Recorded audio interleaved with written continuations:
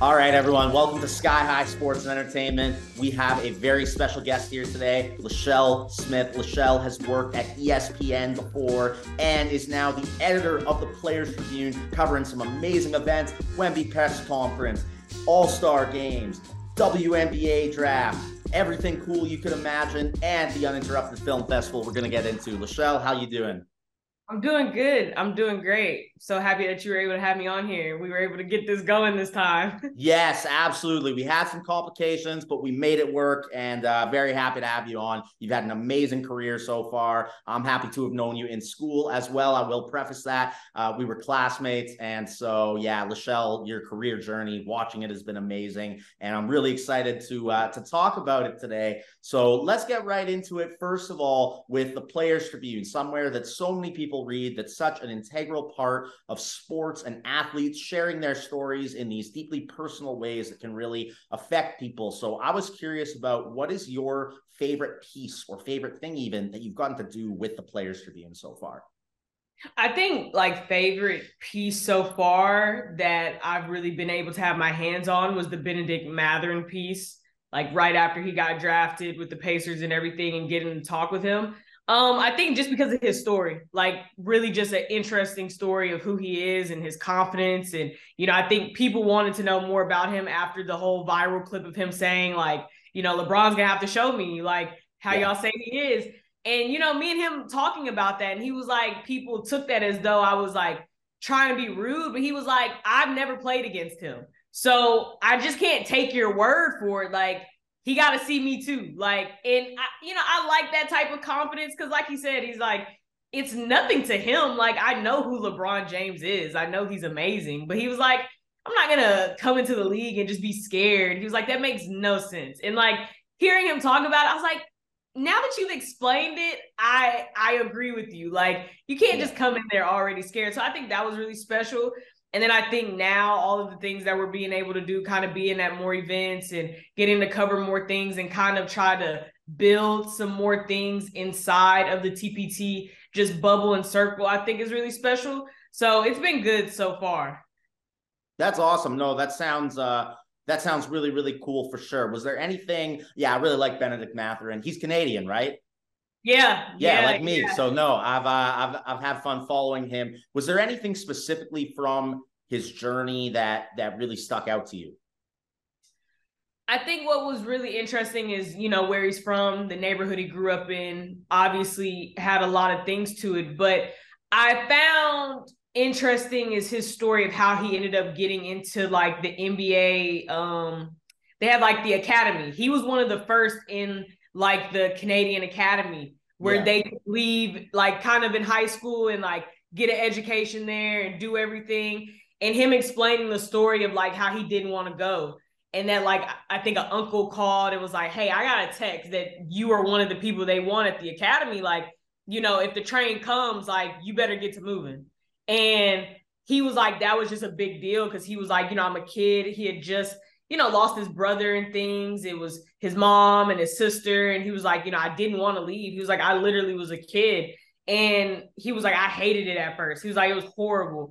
But then he was like, now I look back on it, and he was like, it's the best thing that could have happened to me. Like, I was getting a great education. I was in a safe place. I was playing basketball every day. I think he knows like 3 or 4 languages. Like, Wow. he's very multifaceted. So like hearing him say that he had to make that decision at such a young age to be like, I want to leave. And, even if I don't understand it now, I at least want to try it. And then to see, who he is now, it obviously paid Yeah. off. So I think it was interesting to hear his perspective of like, no, I didn't want to go. He was like, people love to make it seem like they just be so eager. He's like, no, I was not trying to leave.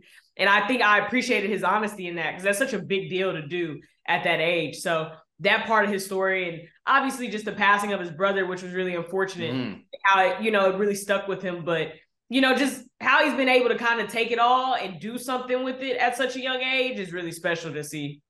Absolutely. And something, and I don't know how much of the sausage making process you can or would like to reveal, but I've always thought just the Players Tribune articles are so cool. How obviously, it's the athlete's signature, but there's the whole ghostwriting and interview element involved.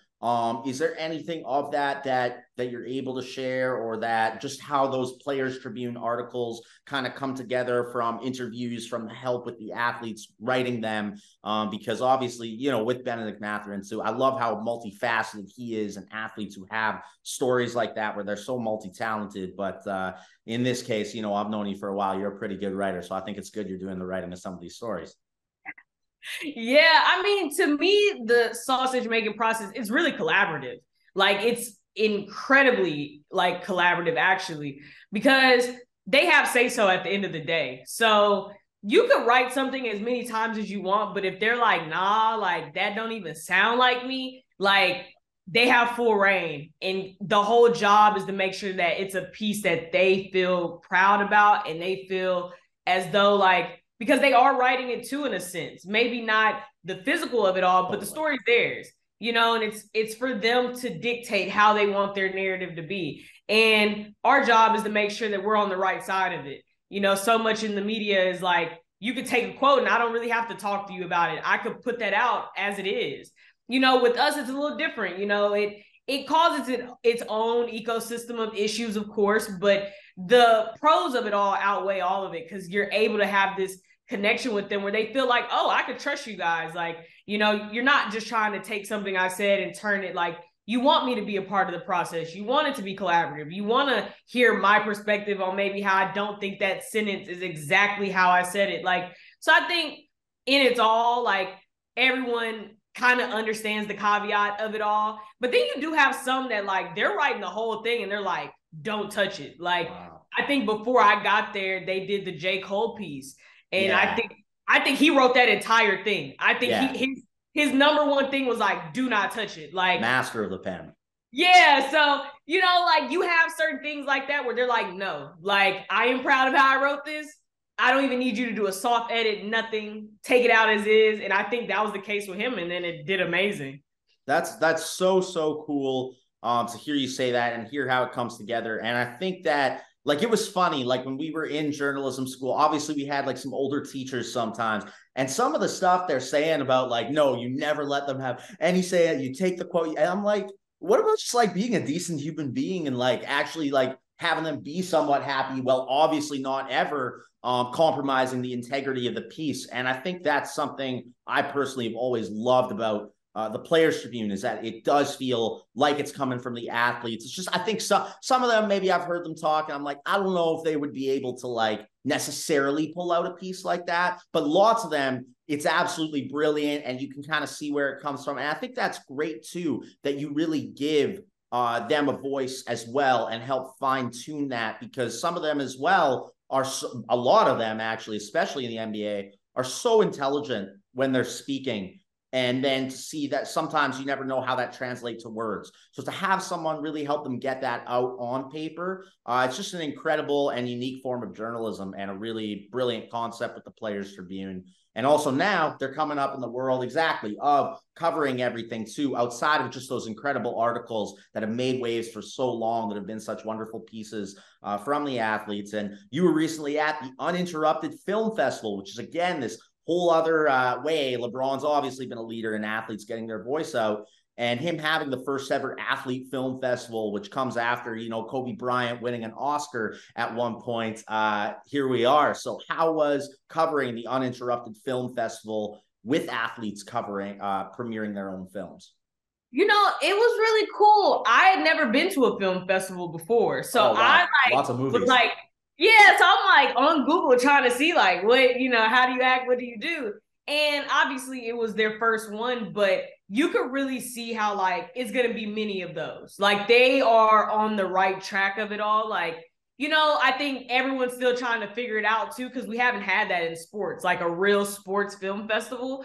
You know, they debuted like 2 films, Black Ice, which is about, you know, Black hockey players and everything in the history of that. Wow. And then they had Goliath, which was about, you know, Wilt Chamberlain and everything with that. And then they had a lot of panels. They had Joel Embiid there speaking to Maverick Carter because he's starting to get in production. And I think he has his own studios too. And he wants to tell a lot more stories about where he's from. So, you know, that was interesting to see, because it is special how sports films are made. And I think now they're being made so beautifully. I tell people this all the time. My favorite film to ever watch in sports is Kobe Bryant's Muse. I think it is one of the most. Couldn't agree more. Oh my God. It is one of the most beautifully shot, directed. Yeah. Gotham Chopra. Unbelievable. Oh, just amazing. And yeah. It's funny because most people don't even know about it. And it's like crazy how good it is. Yeah, I know. It's so good. Like, I had it recorded on my TV. It's still on there, but because I don't have like Showtime, it won't let me play it. I'm like, I need to hurry up and buy Showtime again, because that, to me, like, that's the essence of sports film.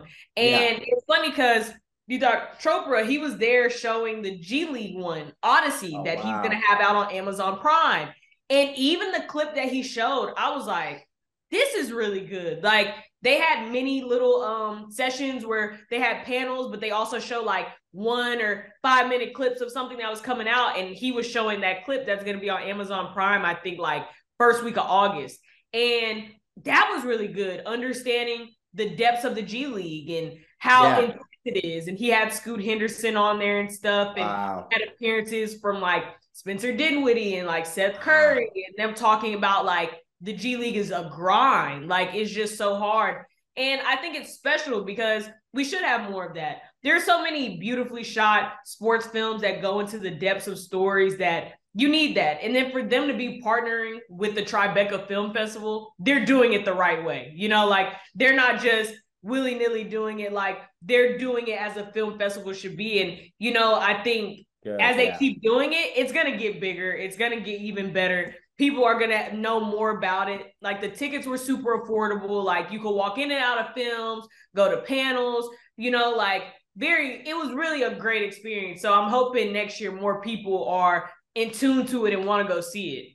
Absolutely, you know, and thank you for bringing all that up, you know, with this being a sports and entertainment podcast. That's a perfect intersection, and especially Kobe Bryant's Muse. I guess, like, I followed the whole creation of it, and then it came out, and it was such a big thing in my life that I didn't even think about how so many people haven't seen that. I think that's premier sports filmmaking, because it's let's say you didn't even like sports. It's watching someone who excelled at their job break down their career and the moments and the humanity and how they're able to be good at what. And Kobe was always a guy who said, you know, sports is so integral to life and so relatable to life that it's everything he says can be applied in everything. But just someone breaking down their moments like that, it's crazy. I think that could be something that really is looked back on as a landmark film. And just overall, I mean, it's incredible. With that being said, actually, I guess we'll segue into this. Kobe was one of the original founders of the Players Tribune. He wrote Dear Basketball for the Players Tribune. It ended up winning an Oscar. That's crazy. But does he, first of all, talk a little bit about Dear Basketball, and then if his influence is sort of still felt there today? I absolutely think it's still felt there. You know, when they first founded in the inception of TPT and, like, you know, Derek Jeter, and getting pivotal people in sports to want to co-sign and be a part of it. I think, you know, I wasn't there for it, but the stories that I hear are very clear when it comes to Kobe, that he was always a supporter of the Players Tribune. He loved that it was about the athlete being able to dictate what they want to be said and actually putting their heart into what it is that they're saying. And obviously, because he was so multifaceted as well, you know, he loved writing, he loved creating, you know, he made children's books and things like that. So for him, it was right up his alley. And then, you know, even before I got there, I remember reading Dear Basketball. And I remember being in college like, wow, like, this ode to basketball is something I had never seen before, in a way that he said it and described it. And it was poetic. So beautiful. Right. And, like, to this day, like, we always talk about it because it's like, what could compare to it? You know, like, what could really compare to an Oscar? It's insane. Like, literally, you know, to take that. And that's what I think is one thing I've learned at the Players Tribune, which is really special, is a lot of times when we're doing these pieces with people, we do want it to help carry you to do something else. Like, that's always the goal. Like, we don't want it to stop at the piece. It's like, if this piece catapults you to doing something else with it, perfect. And the fact that it catapulted him to end up doing like the audio and, the animated version of it all. Collaborating with Disney animators and John Williams, who made the Harry Potter theme song, Star Wars theme song, greatest composer in film history. Unbelievable. Literally. And then look at what he wins, right? Like, it's like that all started from us coming to you and saying, do you want to write this? And you're like, absolutely. And then it just did all the other things that he wanted to do with it, which is a beautiful thing. And I think if anyone just loves reading, period, because I always say writing is very difficult to do. Everyone cannot do it. It's just so tedious. It's a lot of like vulnerability. And when you read Dear Basketball, he is very vulnerable. Like, that's why I think I love Muse so much, because he's vulnerable. He's talking about his Achilles. He's talking about things that happened in his marriage. He's talking about how Black Mamba even came about, which was to escape everything that was really going on. Yeah. And I think you read Dear Basketball and you understand how much he loved the game, how much he cherished it. He saw it as an art. He saw it as a craft. He didn't just see it as a game, just simplistically. He saw it as like, this is a beautiful thing that we do, the art of it, the poetry of it. And for him to write it and put it into words, it's crazy. Because again, we still talk about it all the time. It's always one of those pieces for us that everyone loves, because how can you not love it? Like, it's just so beautifully written. And he was very much hands-on from the things that I was told about it, because again, he can write himself. He's a writer too. Yeah. So, 100%. Being able to have that and to have Dear Basketball as a memory as well of him, I think is so beautiful that was able to happen, while he was living and while 100%. He really was figuring out more of what he wanted to do, past his career and everything. So it's just a staple. I think it's always a standard that we look at when we look at Dear Basketball.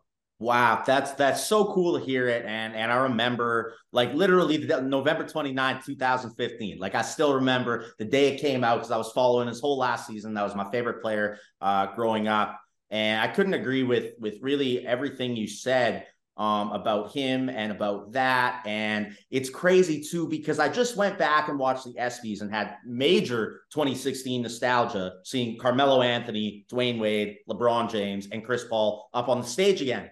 So I watched their speech there, which got me back into, that was the year Kobe retired. And literally, he's up on stage and he goes, "Thank you for honoring me for my career. I hope to also be honored one day for giving athletes a voice and inspiring the next generation of athletes by creating content." 2 years, like, it's I get chills saying that. Like, he literally won an Oscar 2 years later. People thought he was nuts when he said that. It's like, oh yeah, okay, Kobe, you're gonna. It's like, it's so cool, and it's really cool how he has that imprint. And I'm a segue here, because something else Kobe did that was cool was that he wrote a book. Children's books, as you were saying, but also a whole Harry Potter type magic basketball universe with kids. It's crazy. And if I'm not mistaken, it's all centralized over a little girl, because he said he wanted to have books that his girls could read and see themselves. Yeah. And he was like, they're athletes and they have magic. And he's like, I wanted them to, and I think that's beautiful too, because especially just being a little girl and being a little Black girl at that. I remember growing up and just loving sports all the time, always wanted to hang with my brother, always played football, always played basketball with the boys.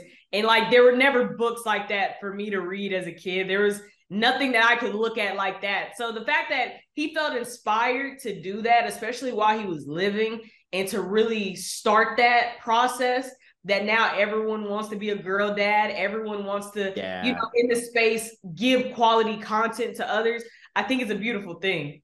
No, it's incredible. He was a real champion of women's sports for sure. And actually, speaking of that, we obviously are going to talk a little bit of sports on here today as well. The Dub is absolutely going off right now with the Liberty, with Sabrina Ionescu getting the all-time three-point record. The Aces are killing it right now. You saw even at the ESPYs, the coverage of women's sports, it's up massively in viewership. I'm just curious, what your thoughts are right now overall on the trajectory and future of the Dub, both in scope and in this season. Who you think will win the chip?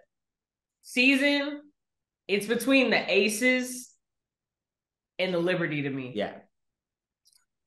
what I've seen from both, obviously, because the Aces just have so much like firepower. Like, I don't think they could have 4 first-team all WNBA players. It's crazy. Like, I don't think we've seen that in a while. The Liberty, I think, they're figuring it out. Like, once they really figure all the pieces out, it's going to be fine. But I think they're on the right trajectory as well. So those are my two. For one of them should win. That's what I think. I could be wrong, but I think one of those two. The trajectory of the WNBA, I lean more on what Kelsey Plum said during All-Star Week, which is she doesn't understand how they could even be talking about expansion when they all still have to get, commercial flights. And I think people really disregarded what she was really saying because, I've had conversations and everyone's like, well, if you expand, you get more money. But I'm like, yeah, but that's like if you already have 5 kids and you're struggling to pay for 5 kids and you're like, let me get a 6 so I can get more money. That makes 0 sense. Yeah. Like, let me handle what I have now, which I think is what she's saying. Like, we need to get everything in order with the teams we do have now, which is a lot of teams, way more than we've had. And it's like, let's get that money right for all of us. Let's figure that out, and then let's expand. That's how I feel. I do think expansion is in the future of the WNBA. I think, there should be a Canadian WNBA team. That's how I feel. I think Canada is the best spot if they were to expand. Like, that's the next. They shouldn't even be thinking about nowhere else but Canada. Like, the fans, and obviously, to it. Obviously, women's sports are huge here, especially overall right now. The multicultural soccer is ridiculously big. The WNBA had an event here. It went amazingly in Toronto. Yeah, so they need that. So if they were to expand, that's where they should go. But I'm on the side of what she's saying. Like, until you can figure out everything that's going on now, I don't even think we should talk about expansion until the money's in order for this. I had a friend who was in the airport in Chicago, and she literally was in the same airport as the Atlanta Dream. Like, it happened to me with the Sparks and Liz Cambage, and I was just like, what is going on right now? And she had the glasses on, people talking to her. I was just like, this is like this. I think I gave a quick shout out, but I didn't go out. I was like, they shouldn't even be in this position right now. I'm not going to go try to have a conversation with any of them. And it's not fair because they're professionals. Like, exactly. Like, they're not children. They're not in college. Like it was just weird seeing the NECA. Like, it was crazy. She's in freaking Space Jam too. They are actually professionals. So it's they're superstars. Literally. So it's like, I think I agree more with what she's saying, which I think the trajectory is trying to get your ducks in order first. Yeah, like, I think the trajectory is there. I think it is hard because when you look at the landscape of women's college basketball and then you look at the WNBA, the dollars are very different, right? It's different, especially because with colleges, there's so much money funneled into colleges and stuff. Yeah. They're not flying commercial. UConn's not flying commercial. Like, LSU's not flying commercial. They're chartered flights. Yeah. But again, the system of the money is so different, right? These colleges have so much money from other programs and other things, and you're able to allocate. And I guess I wonder, is the trajectory going where there's more investors? I know a lot of people feel like more men should invest and, more NBA players should invest. And I'm like, it's only so much anyone could ever do. All of this really is still in the hands of the commissioner of the WNBA, the other leading partners of the WNBA. I think Magic Johnson invested, I think, in the Sparks, if I'm not mistaken. Like, Dwayne Wade has invested in the Chicago Sky. Like, everyone's trying, but at some point the league itself may have to figure out different routes to get these women more eyes and more publicity and more marketing. Marketing is the key to everything. So I think now you got to figure out different ways to mix this thing up to make them such a staple where you do want to watch them. And I think we're seeing it now. Like, you see, like, Sabrina Ionescu, like, she's popular. Everyone loves her game and loves what she brings. But then, like, if you compare her to the hype of Caitlin Clark, it's like, wait a minute. One's in college and one is literally a WNBA All-Star, and it's like a whole different talk, right? So, I don't know. I think the trajectory is going slowly up, but I hope that it's going in the right direction. I love that. I think that's a really, really good take on it, especially the eyes. I think really covering it and just giving it more promotion and publicity is the best option because it's such a high level of talent. You're going to see so many people there. And definitely, you know, I think the NBA also has been really, really good about supporting the WNBA. And that's a trajectory I'd like to see as well. Like, I remember all the orange hoodies in the bubble. I think that should be something that keeps up, where NBA players post themselves wearing that orange hoodie. And definitely, no, that's a great take. And I think exactly, it's the marketing, it's the eyes. Speaking of the NBA, of course, we have to talk a little bit about NBA today. Before we get into, I guess, predictions, I want to ask just overall what your thoughts on. I'm assuming Damian Lillard will end up on the Heat, so you can let me know if you think that will happen, and then if he does, what you think that will lead to. You know, how far they could go. I am pro get Dame to the Heat. I think it makes sense. I think it makes sense offensively because I think the Miami Heat struggled with consistent scoring. I think he literally solves that problem for you very quickly, where you're able to have literally like just to average the highest of his career. Like, he's going to give you consistent scoring, and I think that's what they've struggled with. As much as I love Jimmy has his scoring bouts where it's high and it's low. Playoffs is different. He's locked in. But even in the playoffs, we saw a little bit of a slump here and there where others had to carry the team. I think if you have Dame, it kind of plugs that hole in the ship immediately, where it's like, I know he's going to go out and give 30 or 40 if he needs to or more. So I think after seeing the reports of like the front office saying like they're willing to take their time, I don't even think that's necessary. And I get it. You want to get a return for losing your superstar, but I think Miami is going to give them the best package, which is you would get a Tyler Hero. Like, you would get a Tyler Hero, and you got the third pick in the draft. Like, and you're keeping Jeremy Grant, you're keeping, you know, Anthony Simons. Like, you're keeping core pieces. And like the rookies that they did get are pretty good from what I saw in Summer League. So like, I don't know what the front office is thinking they're going to get back for Dame. I mean, the truth is he is older.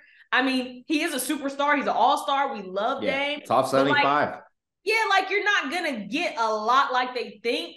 And I mean, it would be dumb for Miami to be like, oh, we're going to give you Jimmy. Who's going to do that? Like, you know, like, I'm not going to give you Jimmy. Like, Tyler Hero to me is the best thing. Like, that's to me the best thing they're going to get from any other team. Yeah, so I agree. So I don't know what they're expecting. I don't agree with them waiting, but I do get it's a business. Like, you know, they went from we want to get him to where he wants to go to now we're prepared to take our time. It's like, all right, you got to pick which one you want to be, right? So I'm all for him going there. I do think it's going to have to happen eventually. I don't think they're in a position to wait that long either. I think Dame doesn't want to be put in a position where he may not be at a training camp. I don't think he wants to be at that point in his career because that's never been his thing. Like, he's a professional. He wants, like, the man stayed in Portland. He's such a competitor. Literally, like, he stayed in Portland all these years after even having problems with his contract and stuff. Like, he has done his best of what you can give someone. So I don't really understand Portland's, like, I guess, mindset in the whole, like, let's make this difficult now, because I don't think he's made it difficult. If you ask me, I don't even think he wanted to leave.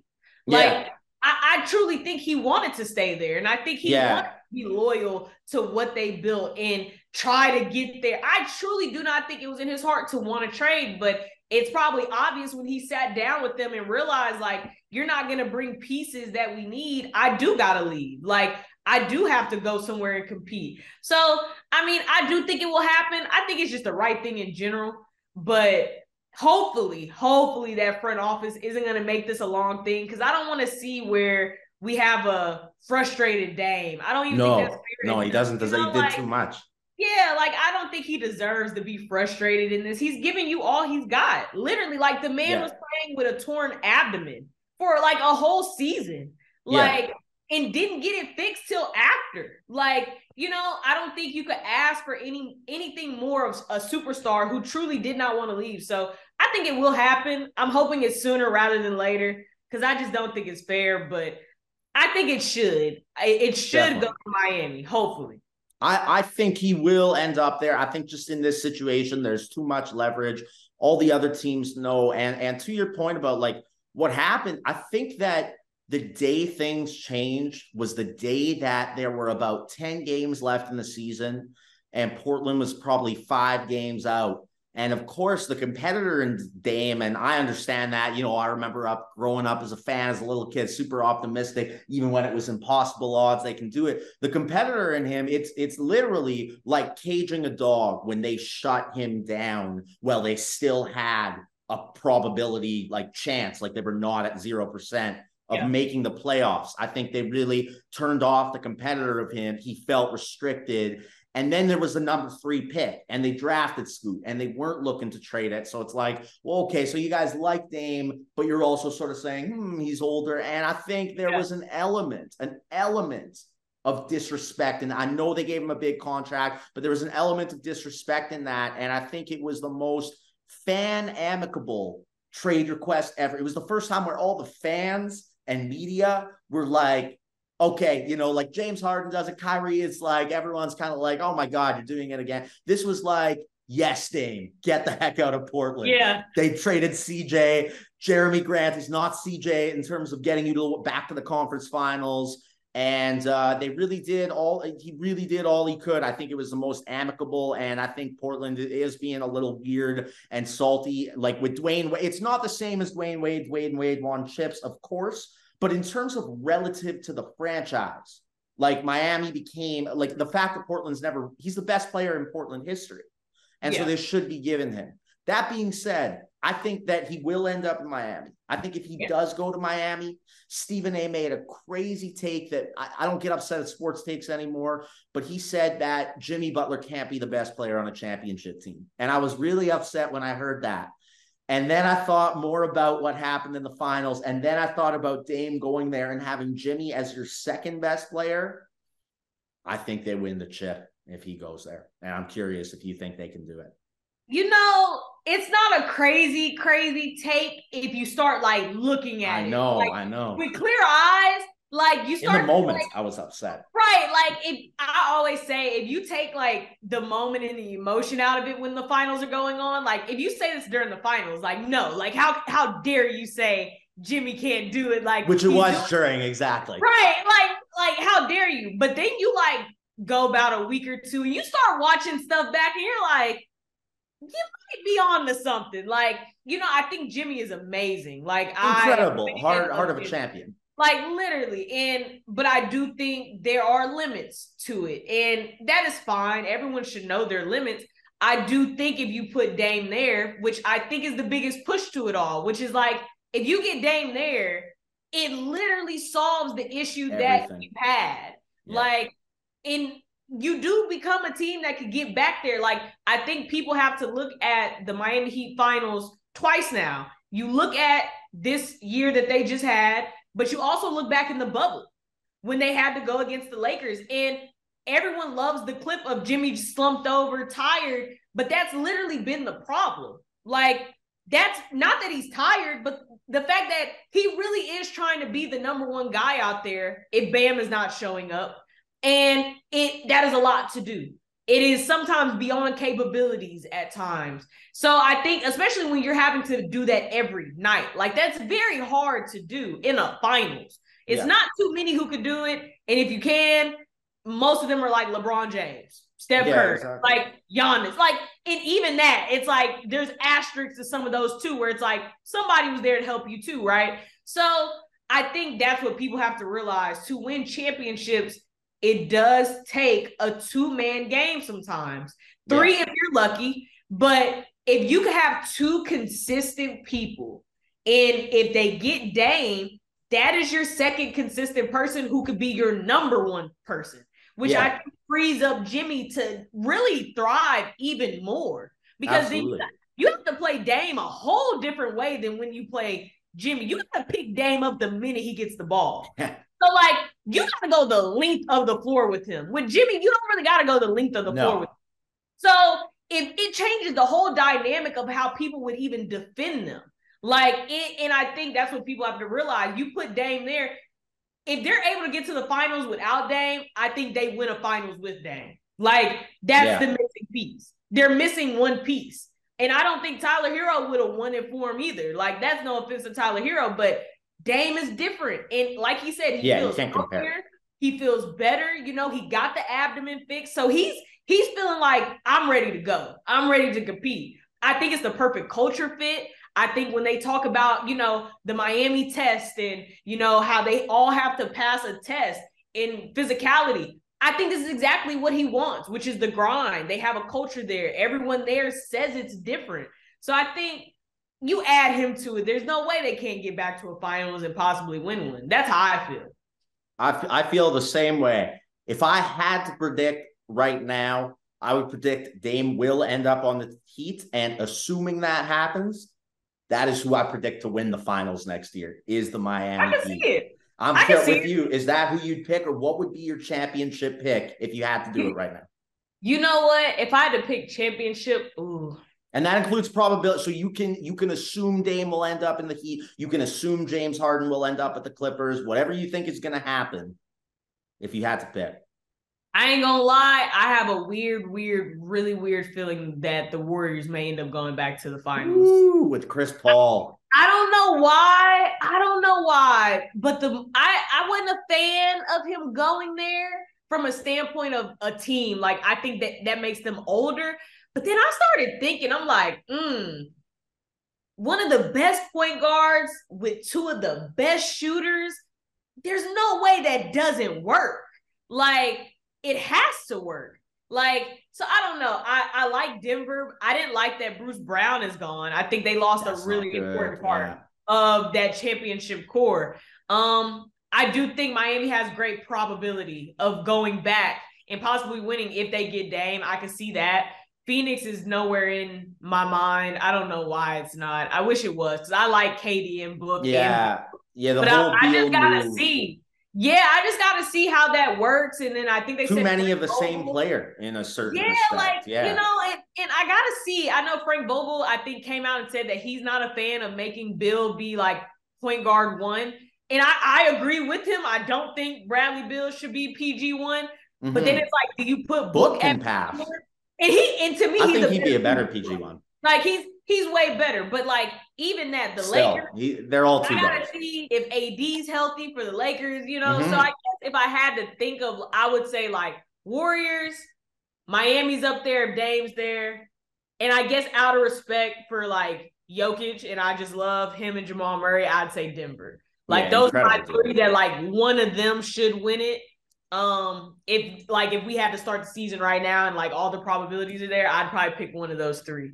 I love it. I think you couldn't really go with a better three. I think it's very interesting with the Warriors in particular, because I think what's interesting with Chris Paul too is that he can kind of like help them age. Like, we're talking about the pace and thinking, oh, he doesn't fit. And it's like, what if he's actually what they need as they get older? So that could be very, very interesting. For sure. And so we're going to start to wrap things up here, but we're going to go a little bit back in the entertainment direction, because I saw the director of Swagger acknowledge your TikTok sort of review of the show, which is amazing, because man, Swagger, and just what you said, because I watched season 1. I was blown away. I thought the writing, the directing, the tension, the things you can honestly learn about yourself, about society from watching the show was just mind-blowing. It was produced by Kevin Durant, for those who don't know, very loosely based on his life, actually, as well, with Jace Carson representing Kevin Durant, O'Shea Jackson Jr., Ice Cube's son, awesome acting, but the writing and directing is next level in that show. And I'm just curious about your thoughts on the show and why people should watch it, and what it was like to hear from the director. My thoughts on it is that everyone should watch it. Like, it's so good. It's so good. And I'm upset that I'm just now finding out about it, and it's been out since like 2021. Yeah. Like, that was something that like angered me. I was like, wait a minute. Like, I love just good television, period. So I'm like, how have I never seen this? And TikTok is where I started seeing the edits, because I guess like my For You page is all sports and stuff. So they were like, sports show. And I was like, what is this? And I had seen it a few times where I was like, let me go watch it. And literally after like, I think that second episode, I was like, wait, this is like really special. Like, they're touching on so many things other than just basketball. I mean, I love that it's actual basketball players playing in it, and like you're physically seeing them play and do everything, the dunking, the dribbling, the shooting. I appreciate that. But just the stories that they're telling, like, you know, they're talking about abandonment. They're talking about racism. They're talking about abuse mentally and physically. Oh my God, like you're touching on so many things. And, you know, they're also talking about the pressures that people have, especially kids, to succeed in whatever alley that it is. But in this case, you know, the lens of sports, like that's a lot. That's a lot to do. So I love watching it. It got me after that. I was like, I'm hooked. I don't want to do nothing else but watch this. Like right now, season 2's going on. I'm ready for 9 p.m. to hit so I could go watch it. Like I need episode 5. I need to see what's going on. So I think it was cool to have like the director and a lot of the cast, like, you know, shout out the TikTok and stuff. Because genuinely it was because like, I was like, I just stumbled across this. So I want everybody else to watch it because I want to talk about it with people. So I think it's always a blessing when you could just like authentically like put something out there because you're genuinely in love with what they're doing and the writing and everything that they're having on the show. And then like for it to be perceived in the correct way, which is like, oh, this is someone who just really loves the show. So then like to have the director and then, like I said, the cast, like, you know, shout it out and comment and be like, thank you. It's like, you know, that's always amazing. Cause like I said, I'm a fan of it and I'm mad that I'm just now seeing it. And it's been out. So I think too, it's like for them, they're like, I appreciate you helping us in this because they know probably a lot of people haven't seen it and they should because it's so good. So I'm a big fan of Swagger. I wish I had like Swagger DMV gear like right now. I know what you mean. That's awesome. Yeah, when I watched season 1 and how they dealt with COVID and Black Lives Matter and the protests and I Can't Breathe, it was just so powerful and so real. And the way they dealt with those issues, also the directing of the basketball scenes is some of the best basketball I've seen on film personally, but the way that they then relate that into the personal issues as well and the societal issues that they deal with and confront at such a young age is next level. And that's super cool. You got the shout outs. Yeah, you built an amazing following on TikTok to the point where I have seen some of your TikToks featured on the NBA Today show. So I would love to ask you a little bit about how you did that and what your advice for others is who want to do that. Yeah, so it all came about because like I was on TikTok and a cousin of mine like sent me like it was the TikTok of Richard Jefferson when he first was like, you know, we're going to start a segment and we want you to like submit videos and all of that. And the first time they did it, I didn't submit one. I think I just wanted to see what the format looked like. I was like, let me just see what the format looks like. So I seen it and I was like, okay, the next one he does, I'm going to do it. So then he ended up doing another one and I was like, okay, like I'm going to just do it and hopefully it goes. And then he picked that one. And then like about a few weeks passed, he did it again and he picked another one of mine. So I've been on there twice.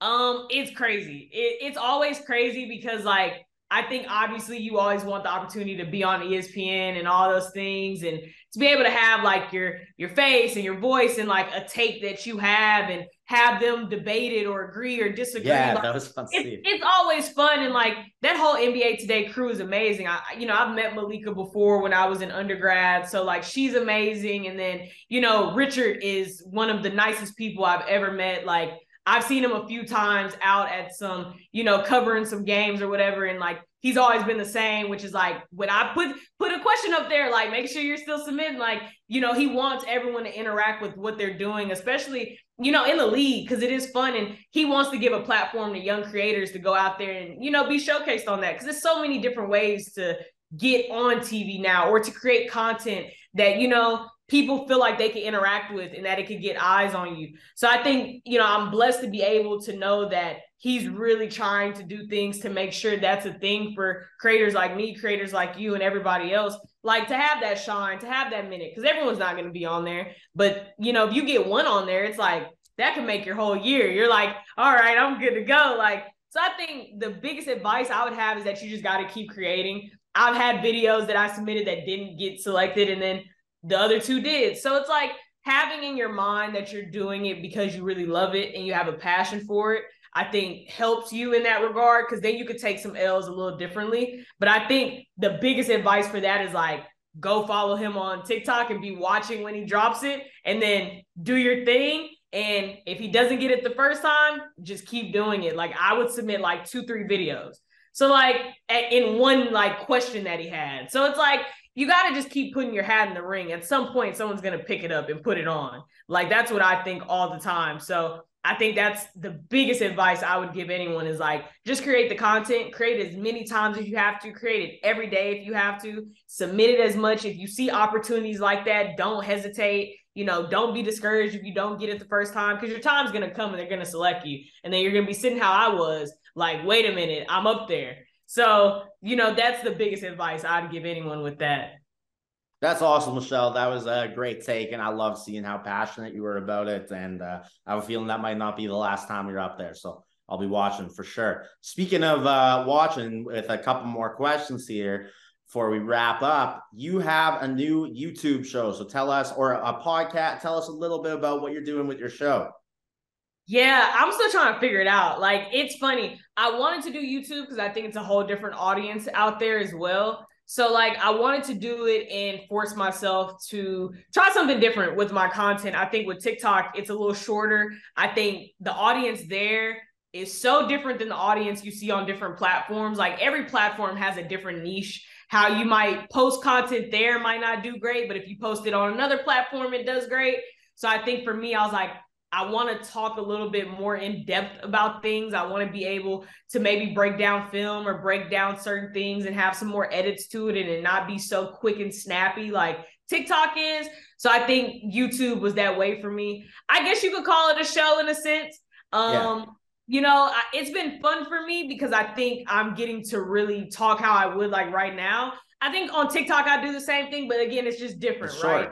Yeah, it's way shorter. And I think with YouTube, I think it's for the people who really love the things that I'm talking about and you're able to interact with them. And, you know, it's a whole different world there. Like, I don't have a lot of subscribers right now, but I enjoy it. Like, that's what I think I love the most is like, you know, I'm talking about some really good things. And it's been really fun to, I think, even find my voice even more in that and seeing the differences in how I feel with content on TikTok and content on YouTube. And I think making sure I'm like challenging myself too. Like, you know, I think TikTok is going really well so far for me. I think I found a good footing where an audience and a following's there and I can always create content. But I think, you know, there's something beautiful about, okay, let me start from scratch at YouTube and see what happens and like fail a few times and, you know, succeed. And I think what really got me is like, I seen a clip on Twitter of Metro Boomin said like he found an artist to put on the Spider-Man soundtrack from YouTube.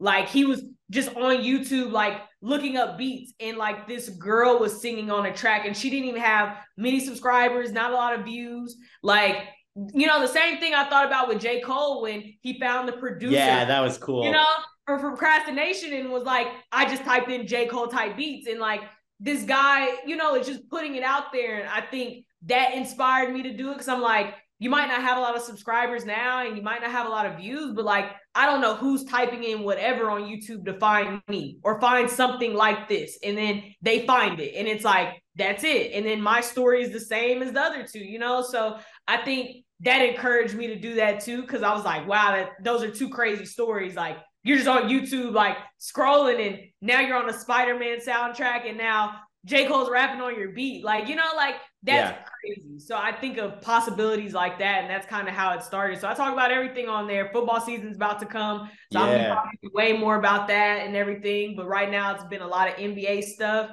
So it's been good though. It's been fun. It's been a fun new adventure for me on there. That's all. Yeah, exactly. NBA has been popping off, but I was just thinking because we're going to wrap up, but this has been so much fun. I have one more question, but I mean, seriously, we'll have to do this again. Like you're awesome to talk to on this. You got great takes. It's flows so well. And exactly, there's a million other things you could have talked about. We'll have to get into NFL. I'm watching quarterback on Netflix right now, and we'll get into it. But before we get out of here, I do want to ask you, because I know that, you know, you're a very intelligent person. You've read a lot of, you're very well read as well. I see the books you read and post too. So what would you say is the most important lesson that you've learned in your life so far? Most important lesson I think I've learned so far is that you got to just trust what God's doing. I think that's something I'm learning a lot right now. You know, like, you got to trust that it's going to work out. And it's so easier said than done, right? Like, people tell you that when you're going through a hard time and you're just like, shut up. Like, don't tell me that. Like, it's not going great for me right now. But what I have learned, and I think my mom and my dad have really been like honing that in on me, and my older brother, is like, you know, it's going to work out, but it can only work out if you keep going. It can only work out if you choose to keep showing up, and it's going to be hard. You know, it doesn't disregard how you feel, because I don't feel great all the time. I get discouraged a lot. Like, you know, you start comparing yourself, especially with social media and, you know, the industry. You start feeling like, well, I wasn't at that thing. And, you know, I wasn't, you know, I didn't get a credential for this. And, you know, I'm not on TV or this. And you start like going through all these motions. And I think the best lesson I've learned is like, I got to trust what God's doing. Like, I got to trust exactly where I am right now. I got to trust that it's all going to unfold how it should if I'm purely and genuinely loving what this thing is that I'm doing. And, you know, I'm not trying to shortcut anything. I'm not trying to cheat to get there. I'm not trying to sell myself to be able to get these things that I want, you know, or try to be somebody who does takes that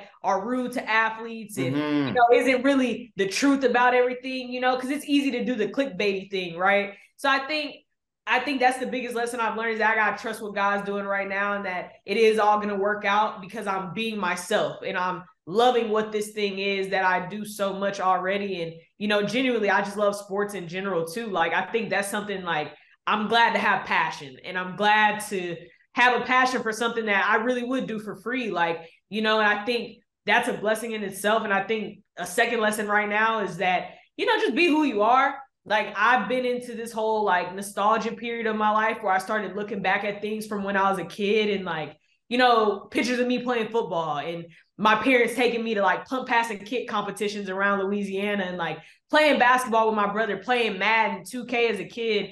And like, at that point, you know, like, you don't know if it makes sense. It's like, you know, you're a girl, like, why are you doing that? But I thank God for my parents, because never once was it like, you can't go do that, or like, you can't go play basketball, you can't go play Madden. Like, they allowed me to go wherever my passions and the things that I liked to be. And then, you know, being older now, I figure out like, I love so many things. Like, I love makeup, and I love fashion, and I love hair, and I love, you know, like, you start to figure all these things out about yourself, but you never lose the core, which is I love sports. Like, I love all of that. And I think being comfortable in who you are and not allowing that to kind of discourage you, because then you know, kids are weird when you're young. They start saying things to you, and then I think like, man, what if I would have took that and like stopped talking about sports or never liked it? Like, we wouldn't even be having this conversation. I wouldn't have even been at USC, right? Yeah. Like, we would never even met if I allowed that thing to be the thing that dictated me. So it's like, I was able to be myself. So I think those are the two things that I'm learning now, which is I got to trust what God's doing right now. Like, it's going to have to work out when he wants it to, but all I could really dictate is my work. I could dictate my work and my heart towards it, and the passion that I have towards it. And then as long as I'm being myself in it, I think I can go to sleep every night knowing I put my best foot forward and I'm being authentically 100% Lachelle Smith. And that to me is probably the best thing that I could ever be, because everybody else is trying to be everything else in this world. And I can at least say like, I'm being who I am, and I'm doing things that I love. So I think those are the two things that have been really important right now for me to learn. Wow. That is amazing.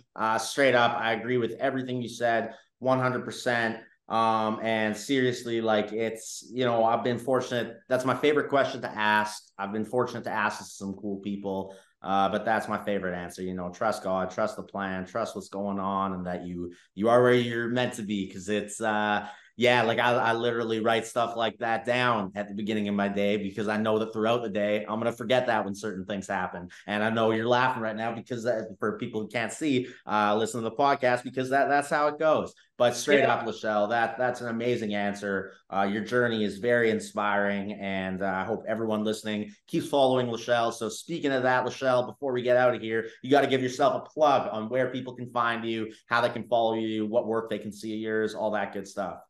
Yeah, you can find me on TikTok, Instagram, Twitter, YouTube, pretty much my first and last name, Lachelle Smith _ for a few of those things. But if you type in Lachelle Smith, you will definitely find the videos, the content, everything. I'm on LinkedIn too. So never hesitate to reach out. I love debating and talking about sports. So come to TikTok, come to IG or Twitter. And if you want to interact, I'm always down to do that. So that's where I am. That's awesome. All right. Thank you so much, Lachelle, for coming on. This was an amazing episode. Might even be my longest one, and I could have gone way longer because it was so much fun talking with you. And I hope everyone listening enjoyed listening. Remember to subscribe and download and tune in next time.